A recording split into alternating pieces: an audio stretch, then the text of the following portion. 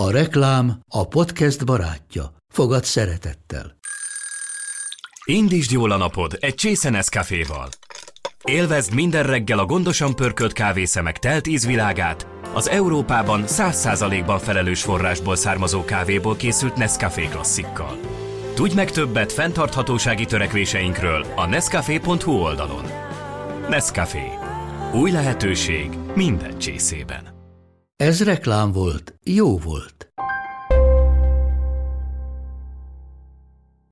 Sziasztok! Üdvözöllek benneteket a Sunday Brunch új évadában. Ma egy olyan valaki lesz a vendégem, akinek több mint 500 alkalommal énekelhettem a dalszövegeit színpadon, aki rávett arra, hogy éjszaka másfél órát várjak egy erdőben, amíg az operatőr megtalálja a legjobb beállítást a készülő videokliphez, és aki annyi mindent csinált, hogy itt felsorolni túl hosszú is lenne. Geszti Péter lesz a vendégem.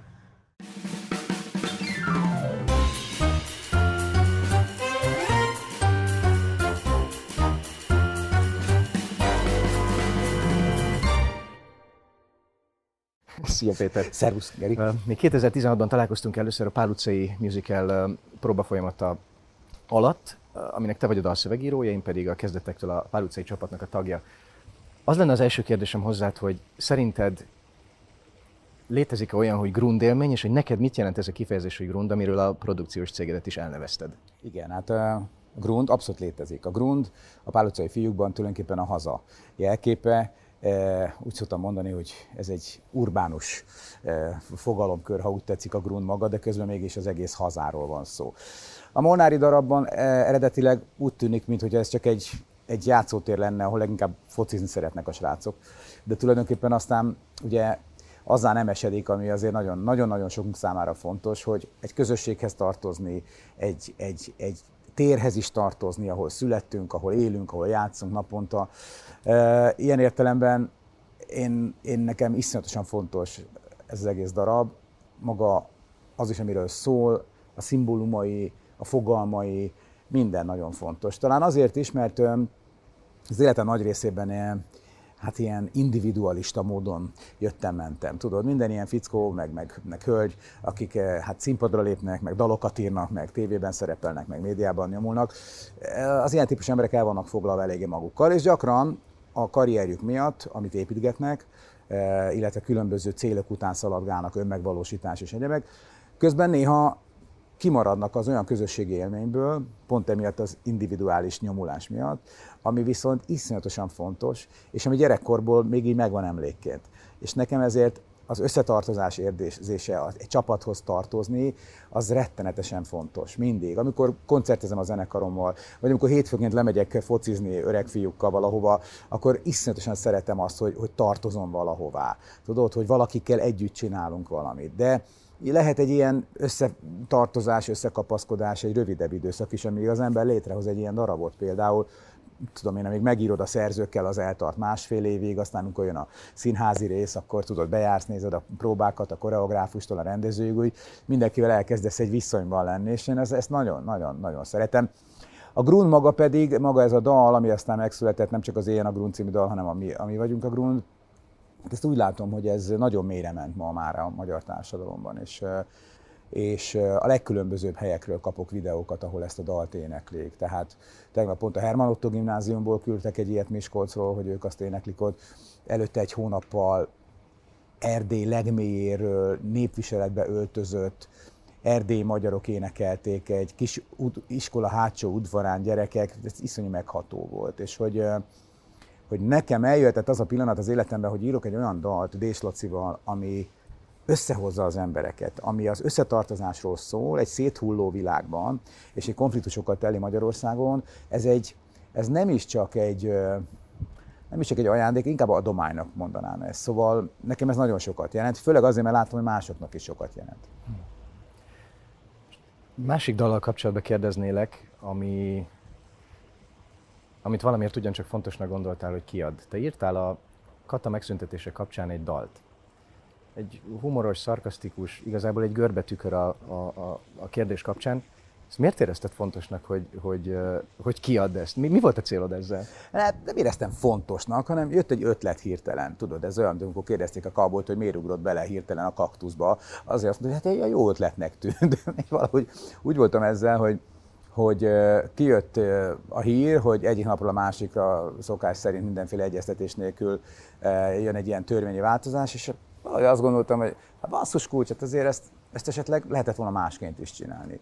És még utána tudtam, hogy nagyjából félmillió embert simán érint egyébként ez a katásváltozás, azt gondoltam, hogy ha nem is a nevükben, de valahogy úgy közéjük tartozva írok erről egy kis, tulajdonképpen ez csak egy kis játék, egy kis blüegyszerűség. A Sunny című dalra írtam egy új magyar szöveget, és azt gondoltam, hogy egyszerűen csak eljátszom ezzel a pillanattal, miközben ez egy ironikus, önironikus dolog, tehát igazából nem volt ennek éle. Az más kérdés, hogy utólag ebből egy politikai issue lett, ami arra mutat rá, hogy tiszta elmebaj, amiben élünk egyébként, és hogy azt, hogy az ember játékosan fog fel valamit, és játékosan ad hangot valaminek, például ennek a Katás sztorinak, erre azt tudom mondani, hogy hát én így vagyok összeszerelve, nekem semmiféle konkrét célom nem volt vele. Azóta egyébként játszottunk ilyen koncerten is, és meglehetősen nagy sikerrel megy, ahhoz képest azért nem mindenki látta a Facebook oldalamon. Egyébként meg fura dolog, hogy semmilyen ilyen beleállási szándékom nem volt ezzel, de fölé volt egy zenész barátom, és azt mondta, hogy milyen fura, hogy te vagy az egyetlen, aki ezt szóvá teszi, miközben a legtöbb színészt, rendezőt, színházi embert, muzsikust, és még ki tudja, ki mindenkit rettenetesen érint egyébként, komolyan érint ez az adónem és ennek a változása, de senki tulajdonképpen ilyen értelemben, hát hogy mondjam, csak sem a zenész, sem egyéb szakmákból nem mondta azt, hogy de jó, hogy a Geszti legalább mondott valamit. Fura, hogy valahogy igazából mindenki csendesen tudomásul vesz mindent. Tisztelet a kivételnek. Picit olyan, mintha ez egy ilyen következmények nélküli hogy is mondjam, kis közösség lenne, ahol mi élünk, tehát hogy gyakorlatilag, mintha mindent nagyon könnyen elfogadnánk. Mondtad azt, hogy ezt lehetett volna másképp csinálni. Te mit csináltál volna másképp ebben a kérdésben? Adtam volna időt az embereknek egy kicsit arra, hogy erre felkészüljenek, és még az is lehet, hogy megkérdeztem volna az embereket, hogy mit szólnak ehhez. Körülbelül ennyi. Talán nem kicsivel több, hanem egy létező párbeszéd, az nem ártana szerintem, hogyha van egy ilyen helyzet, megkérdezni azokat az embereket a társadalomban, nem kevés emberről van szó, legalább 500 000-ról, rajtuk keresztül akár 1 millióról is, hiszen családok is vannak ezen emberek körül, hogy megkérdezni őket, hogy erről mit szólnak. De hát ettől már elszoktunk az elmúlt évtizedekben. Ezt mondtad egy korábbi beszélgetésben, hogy te el szoktad olvasni a kommenteket az oldaladon, és adott esetben még meg is fontolsz értelmes hozzászólásokat. Abszolút. A Katadal kapcsán nem érkezett olyan komment, vagy nekem ez eszembe jutott, hogy persze a Geszti, producer, dalszövegíró, énekes, na majd biztos neki nagyon fáj a Kata. Tehát ilyen értelemben nem jött kritika, és akkor mégis te hozol ki egy ilyen dalt. Figyelj, ezek az ilyen szociális demagógia kérdéskörébe tartozó, hogy mondjam, csak hozzáállások. Én biztos vagyok benne, hogy nagyon sok ismert énekes, akik egyébként tudhatóan más politikai oldalhoz tartoznak, ugyanígy katáztak. Szóval maradjunk abba, hogy ez mindenkié. Az, hogy én egyszerűen csak eljátszottam ezzel az egész sztorival, hirtelen jött játékos kezből, ez ennyi tudott lenni. Egy picit visszakanyarodva még a Pál utcaihoz. 2007-ben megírtad a levelet Nemecsek Ernőnek. Engedd meg, hogy egy pici részt felolvassak belőle, hát ha nincsen a nézők fejében.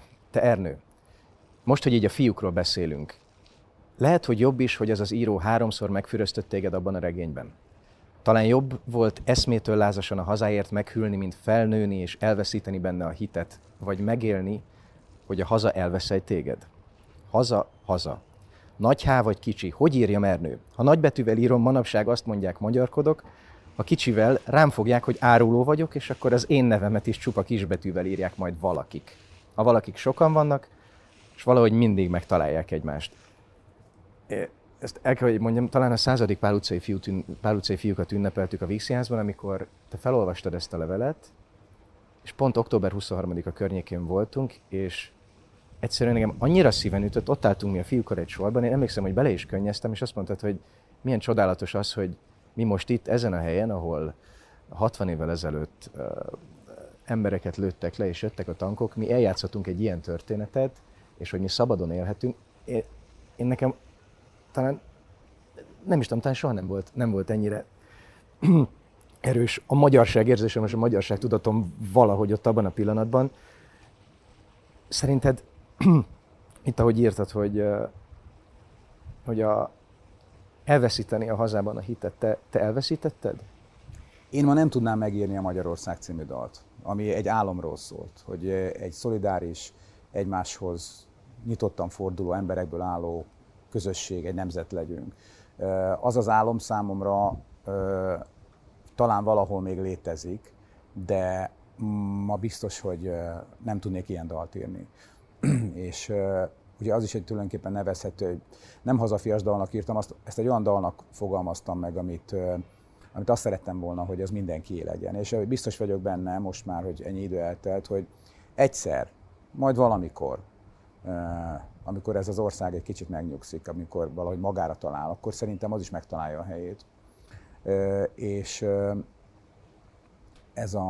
hogy ez a haza hol van, hát figyelj, tudod, én azt gondolom, hogy ez a haza mindannyiunkban van, mindenki hordoz magával egy icipici részt, és valahogy akkor lesz igazán jó, hogyha ezeket a részeket össze tudjuk adni. Ezek nem külön léteznek atomizált formában, és nem is csoportosulnak egymás ellen különböző ármánykodások okán, és amikor felébred bennünk az a fajta vágy és tudás, hogy civil emberként önállóan, szabadon, bátran kiálljunk magunkért is, meg egymásért is.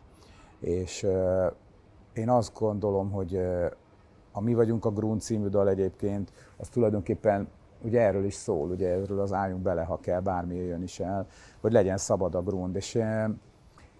És valahogy van egy ilyen nagyon fura mondás, nemrég hallottam, hogy Magyarország jó kis hely, csak mi születtünk rossz helyre. Tehát, hogy valahogy nekünk azt hiszem mindannyiunknak felelőssége van abban, hogy ez olyan-e, amilyennek szeretnénk látni, vagy nem, és ebben soha nem hárítom másra a felelősséget, ebben nyilván nekem is részem van. Én próbálok a saját dalszövegírói, produceri és egyéb tevékenységemmel úgy működni, hogy ehhez még a mai napig is hozzárakjak, noha nem feltétlenül számítok különböző kánonok tagjának jelen pillanatban. Szóval inkább egyfajta ilyen, hogy mondjam csak, remény és álom marad továbbra is az, amilyennek én szeretném látni a saját hazámat. De hát, ahogy Colin Powell egykori amerikai hadügyminiszter mondta, a remény az nem egy stratégia. Úgyhogy ezért tenni is kell. Válaszoltam a kérdésedre? Én azt hiszem, igen, és nagyon szépen, és nagyon köszönöm. De te látsz erre esélyt, hogy ez mondjuk, ezt most így úgy kérdezem tőled, mint egy 29 éves fiatal, aki igen. Alkot, játszik, engem is rengeteg minden érdekel. Látsz erre esélyt, hogy ez valahol változni fog, ez a végtelenül megosztott ország, szerinted? Én azt gondolom, hogy leginkább az idő szokta így a magyar történelemben meghozni az ilyen típusú változásokat, és az idő az egy olyan elképesztő erő, amivel semmilyen ember által alkotott szerkezet nem tud dacolni. És én azt gondolom, hogy valószínűleg meg fog ez változni, de a most következő kérdésre, hogy mikor, arra nem tudok választ adni, és nem is szeretnék fejtegetésekbe bocsátkozni. Az biztos, hogy hasonló történelmi helyzetekben akár évtizedekig is eltartott egy ilyen hosszabb folyamat, aminek a végén aztán valami egészen más kezdődött. Ami, hogy jobb lett-e vagy rosszabb, mint az előző állapot, hát erről lehet vitatkozni. Erről szól többek között ugye az egész politikai identitásképzés, de azt gondolom, ez egy másik beszélgetésnek lenne a tartalma. Ugye töltöttetek a családoddal, gyakorlatilag mondod, hogy egy hosszabb időt Balint, nem csak egy hétre mentetek. Azt is mondtad korábban, hogy most még nem látod magad, hogy hosszú távon mondjuk külföldön élj.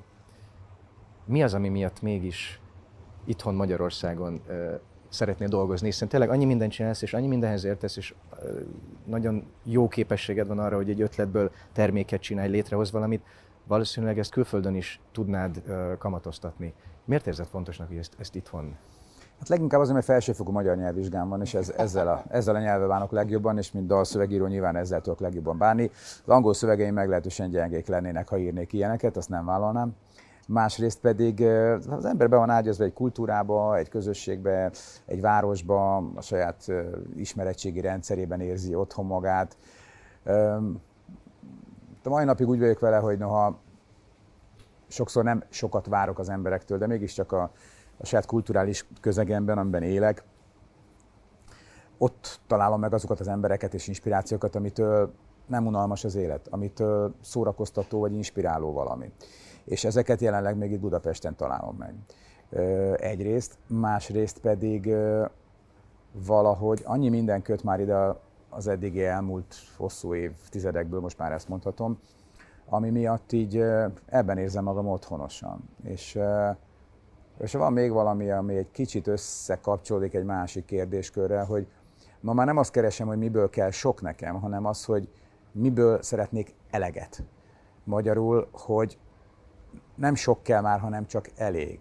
És azt az eleget, nem pénzről beszélek, és nem anyagiakról, azt az eleget megtalálom itthon a saját kultúrámban, még akkor is, hogyha néha magamra csukom az ajtót, mert azt gondolom, hogy nem szeretnék most mindenről tudni, ami körbevesz. De ez nem azt jelenti, hogy véglegesen begubózom vagy bezárkozzom, hanem úgy szeretem adagolni azt, hogy mit engedek be abból a sok rémdrámából, amit itthon lehet látni, és akkor azzal úgy gazdálkodok utána, hogy jó érzéssel tudjak inspiráltan jönni-menni és az újabb dolgaimat csinálni. Szóval valahogy megpróbálok továbbra is természetesen élni, és leginkább arra figyelni, hogy azok az alapértékek, amikhez ragaszkodom, azok továbbra is nem csak hogy fontosak maradjanak számomra, hanem relevánsak is. Mik azok az alapértékek neked? Én nagyon hiszek abban, hogy az emberek nem feltétlenül csak genyók, cinikusak, anyagiasak és középszerűek, hanem van köztük egy csomó tehetséges, jó szándékú ember. Én pozitív gondolkodásra építem a mai napig az életemet, mindennapjaimat. Hiszek abban, hogy ha mi összekapaszkodunk valami jóra, akkor abból igenis születhetnek nagyon komoly dolgok. Még akkor is, ha mostanában nem adnak rá lóvét, hanem akkor magunknak kell ezeket a dolgokat összerakni és megteremteni. És nem számíthat az ember semmilyen olyan, hogy mondjam, csak támogató közegre igazából, ami mondjuk segíteni igazából az alkotómunkát, ezért többet kell érte küzdeni, ez kétségtelen. De amíg még ez lehetőségemben áll, és amíg még van hozzá inspirációm, energiám, erőm, addig ezzel még szívesen bánok, és szívesen dolgozom vele. Úgyhogy valahogy szeretem azért pozitívnak tartani a világképemet, minden ellenkező tapasztalat ellenére. És ha te ma 2022. szeptemberében lennél 20 éves, te mivel foglalkoznál? Valószínűleg egy fejlett, nem keleti, hanem nyugat-európai vagy amerikai egyetemen próbálnék tanulni olyan dolgokat, amelyek a jövőről szólnak, amelyek arról szólnak, hogy mit lehet adni az emberiségnek. Tehát, hogy mi az, ami olyan tudás lehet, ami segít a klímaváltozást feldolgozni és túlélni, vagy olyan művészeti alkotás, mert a művészetben az a jó, a művészeti alkotásokban, azok nem szennyezik a levegőt, azok nagyon, nagyon ritkán tesznek rosszat. Hogy akkor művészeti dolgokkal foglalkozni egy nagyobb, hogy kulturális piac számára, ami lehetne egy csak a világ egészére lebontott ilyen szándék vagy kulturális tevékenység. Ilyesmit csinálnék, és biztos, hogy elmennék. Biztos, hogy elmennék, mert sokkal többet lehet tanulni ebből most már, és sokkal jobban lehet szerintem felkészülni arra a fajta versenyre, ami a világban van, hogyha ezt külföldön teszed meg. És ennek semmiféle sznobizmus nem adja az alapját, hanem azt gondolom, hogy ma már ez a természetes. Hogyha lehet menni, akkor menni kell. Amikor én voltam ilyen fiatal, akkor még nem lehetett menni egyáltalán. Biztos, hogy élnék azzal, hogy más kultúrákkal ismerkedjek meg, más típusú emberekkel, más ízléssel, más ritmussal, más, hogy mondjam, csak kémiával, amit az eltérő kultúrákból hozó emberek iszonyatosan érdekesen tudnak hozni, és én nagyon hiszek abban, hogy az ilyen típusú dolgok, azok megerősítik egymást, megcsavarodnak, sokkal érdekesebb dolgok jönnek ki. Magyarországon például senki nem hallgat francia popzenét. Én sokat hallgatok, mert gyerekeim ugye francia suliba járnak, és a francia popzenét hallgatva egyszerűen azt látod, hogy ez a világ mérhetetlen sokszínűsége, az csodálatos dolgokat hoz létre. Olyan popzene van, hogy eldobod a fejedet. Én most kezdtem hallgatni a Sziget Fesztiválon. Figyelj, elképesztően jó. És tudod, igen, tele van Afrikából, meg Ázsiából bevándorolt srácokkal, vagy akiknek a szülei vándoroltak, vagy a nagyszülei, és Franciaországban már franciául beszélnek, és franciául is gondolkodnak, de közben a saját kultúráik gyökereit nem engedik el, akár legyen a szó vallásról, vagy zenéről, teljesen mindegy. Elképesztően jó. Olyan dolgok születnek meg, amelyek soha nem születtek volna meg enélkül a keveredés nélkül, és én ebben nagyon hiszek. A keveredésben? Igen, és abban is nagyon hiszek, hogy ezekből nagyon jó dolgok jöhetnek létre. És alapvetően nyilván most kulturális dimenziókban gondolkodom. Engem mindig nagyon érdekel másfajta emberek, másfajta tehetsége. Ugye, hogy felmerültek a különböző kultúrák, az már nem titok, hogy új musicalre készülsz, az 1001 éjszaka meséire. Aha. Ez bennem felmerült, mint kérdés, amikor láttam a casting felhívást, hogy nem a Déssel csinálod. Ez hogy megy nálatok ez a folyamat, hogy te bedobsz egy témát, akkor ő azt mondja, hogy van hozzá kedve, vagy éppen másban van? Nálunk mindenféle formáció előfordulhat. Ezt az ötletet egyébként a Dés Laci hozta jó régen, azt hiszem 8-10 évvel ezelőtt, és el is kezdtünk rajta dolgozni. Tasnádi Istvánt kértük fel a szövegkönyv megírására, és aztán el is készült a szövegkönyv, de addigra a Laci valahogy, nem tudom, talán elfáradt, vagy nem tudom, elment a kedve, vagy nem volt annyira elégedett az egésszel. De lényeg az, hogy egy ponton kiszállt akkor, amikor már megírtuk egyébként a nyitányt is. És akkor a dolog egy ideig elült. Aztán 2 évvel később a Tasi újra megkeresett, hogy itt ez jó az a szövegkönyv, mi lenne, ha foglalkoznánk vele, és hogy kéne akkor egy másik zeneszerző. És hát ugye, hogy ne csak beszéljek arról, hogy nyitott vagyok másokra, meg másfajta tehetségekre, azt gondoltam, hogy jó, hát próbáljuk meg mással. És akkor ő benevezte hozzám Monori Andrást, aki egy kiváló zeneszerző, rengeteg színházi darabnak írta a zenéjét, meg filmeknek is. És gondoltam, persze jön egy új srác, egyébként ráadásul ő is hórihorvas, magas, hosszú hajú, messziről akár emlékeztethetne is a Dés Lacira, bár egy másik generáció, és akkor elkezdtünk dalokat írni, és azt vettem észre, hogy nagyon másfajta zene, nagyon másfajta stílus az egész, amit az Andris hoz, de hogy nekem nagyon tetszik.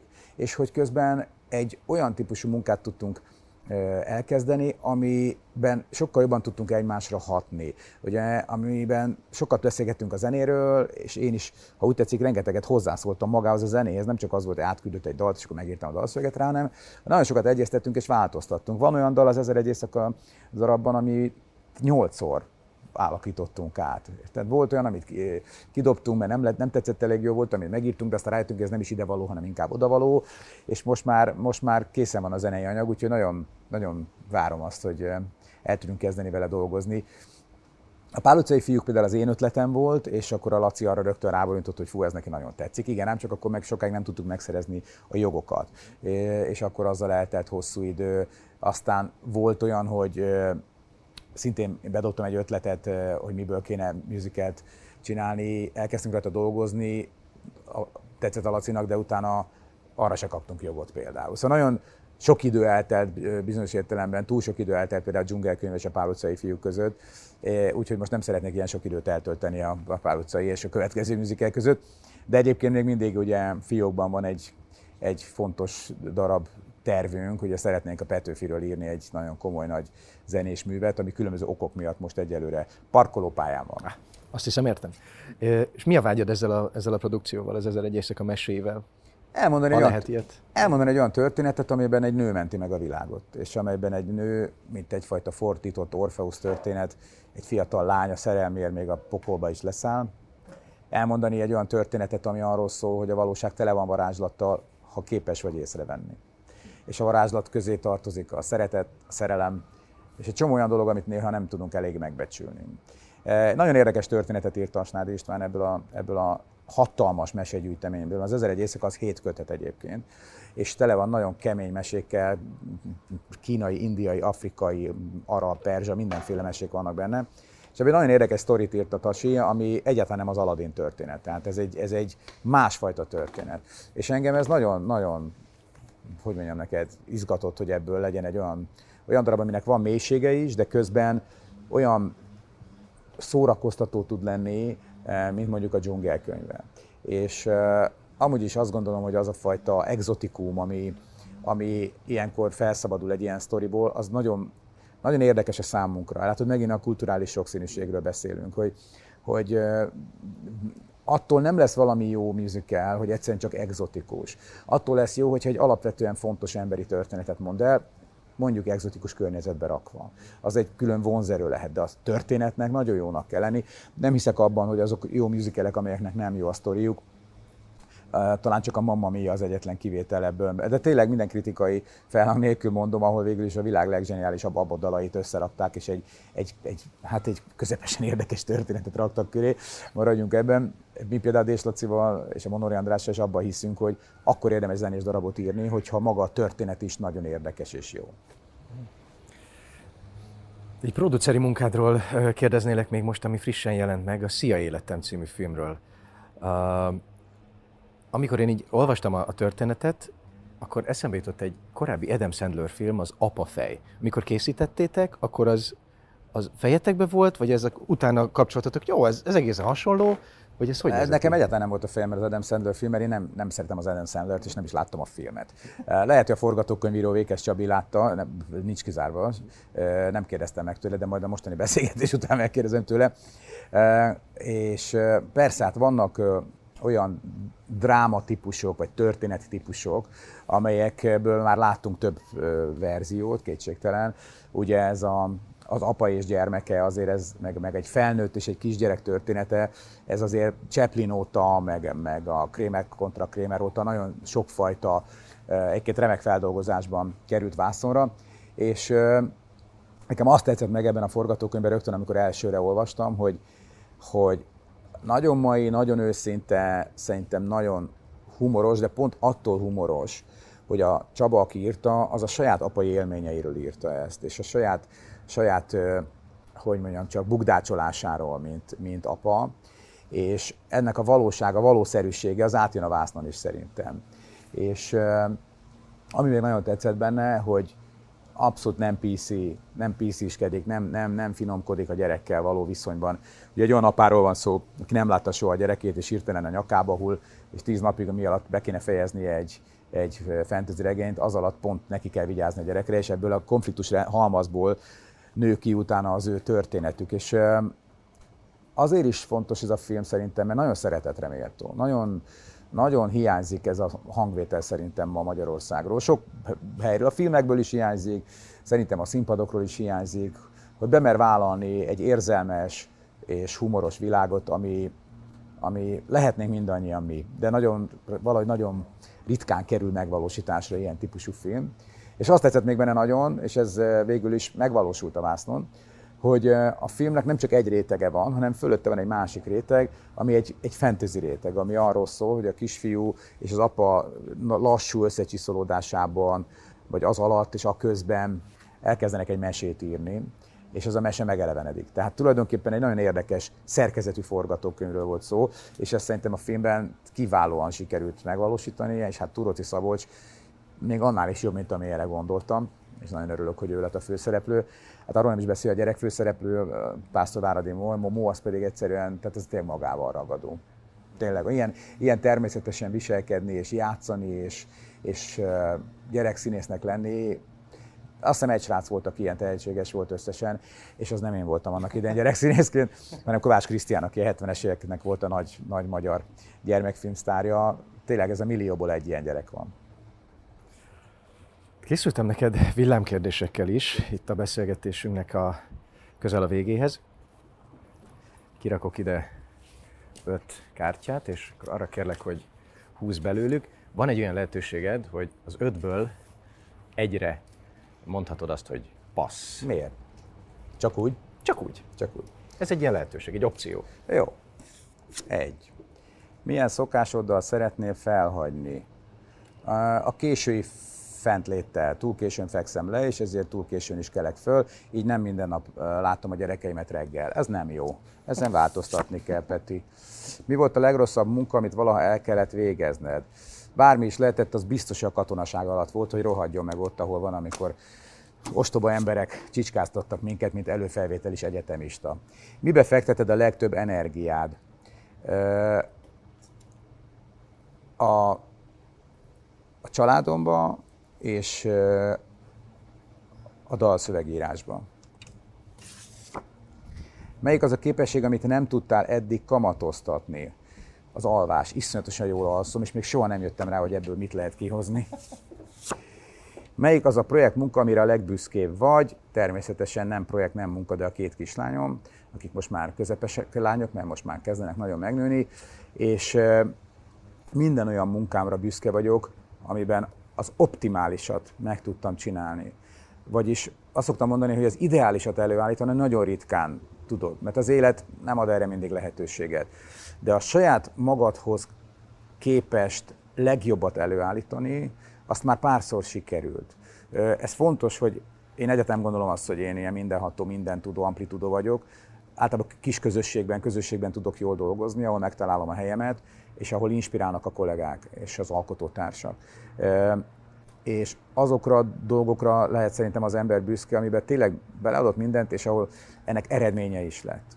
Mert gyakran járunk úgy, hogy hiába adunk bele mindent, valahogy mégse áll össze. Mégse áll össze az, amit mondjuk sikernek nevezünk, vagy igazán jó eredménynek nevezünk.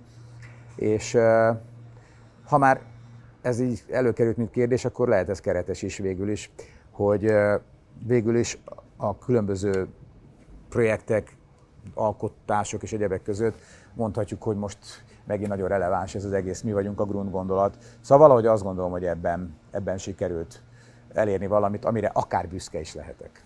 Köszönöm a beszélgetést. Hát még ilyen.